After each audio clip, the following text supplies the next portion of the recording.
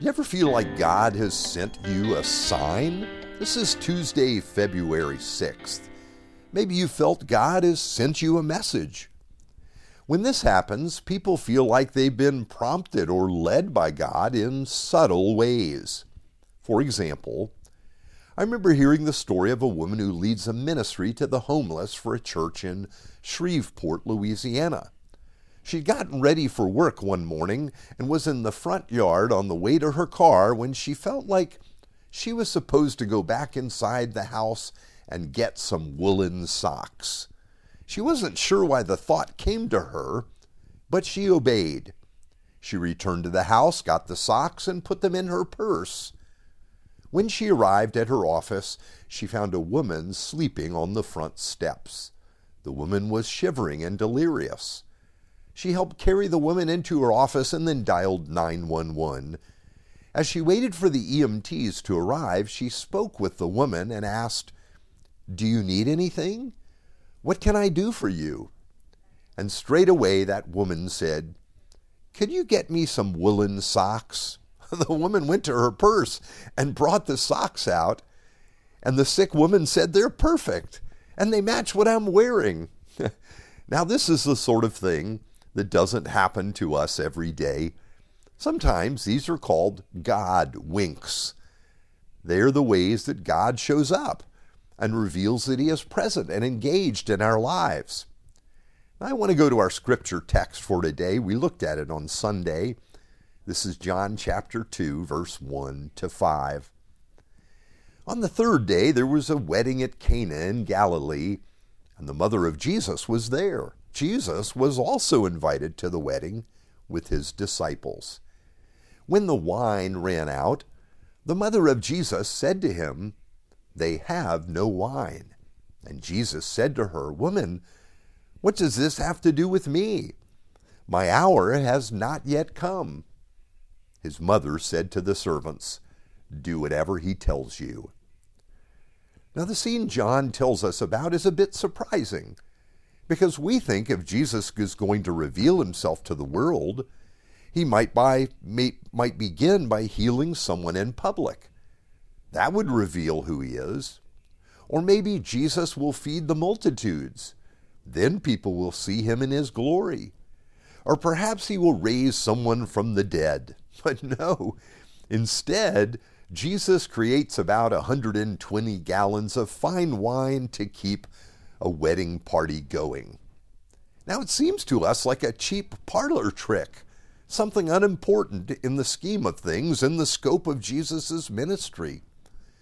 But John gives us a hint later as he tells us that Jesus performs this miracle as a sign.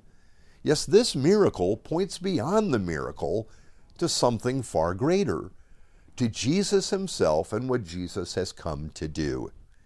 It is like a key that unlocks many rooms that hold the riches of God's purposes. It is not the riches itself, but it's only the key. This is the way signs work in the purposes of God. A sign points beyond itself to something else, something far more important than the sign itself. So let's talk about the miracle and the sign. First, the sign takes place at a wedding. We know that God has explained His plan to redeem a people for Himself as just that, a wedding. A marriage of heaven and earth, a marriage of Jesus and the church, the people He loves and died to redeem. In the world of the Jewish people, there was no more important day in your life, no greater celebration in your life than your wedding. Jesus is attending a wedding of some of His friends. Now, these wedding celebrations would last on average a week. During this time, there would be the ceremony and then the celebration. Fathers would save up resources as soon as the child was born to prepare for this day. He would set aside money and also wine. Imagine storing a barrel of wine every year for 15 years or more for the day when the wedding would take place. There's anticipation for the coming joy. But the problem with this wedding is that the wine had run out. This would bring shame and embarrassment to the family. They did not adequately prepare. The father did not make the necessary provision. This would overshadow everything and rob the family and the new couple of their joy. This wedding is really something of a parable for us and our lives. Here's how. For the Jewish people, wine was synonymous with joy. It was a symbol or metaphor for that joy.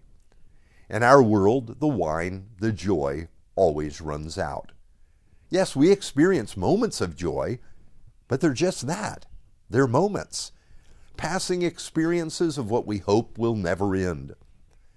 C.S. Lewis, the Christian author, explained that one of the best pointers to God is this longing for joy that every human being knows.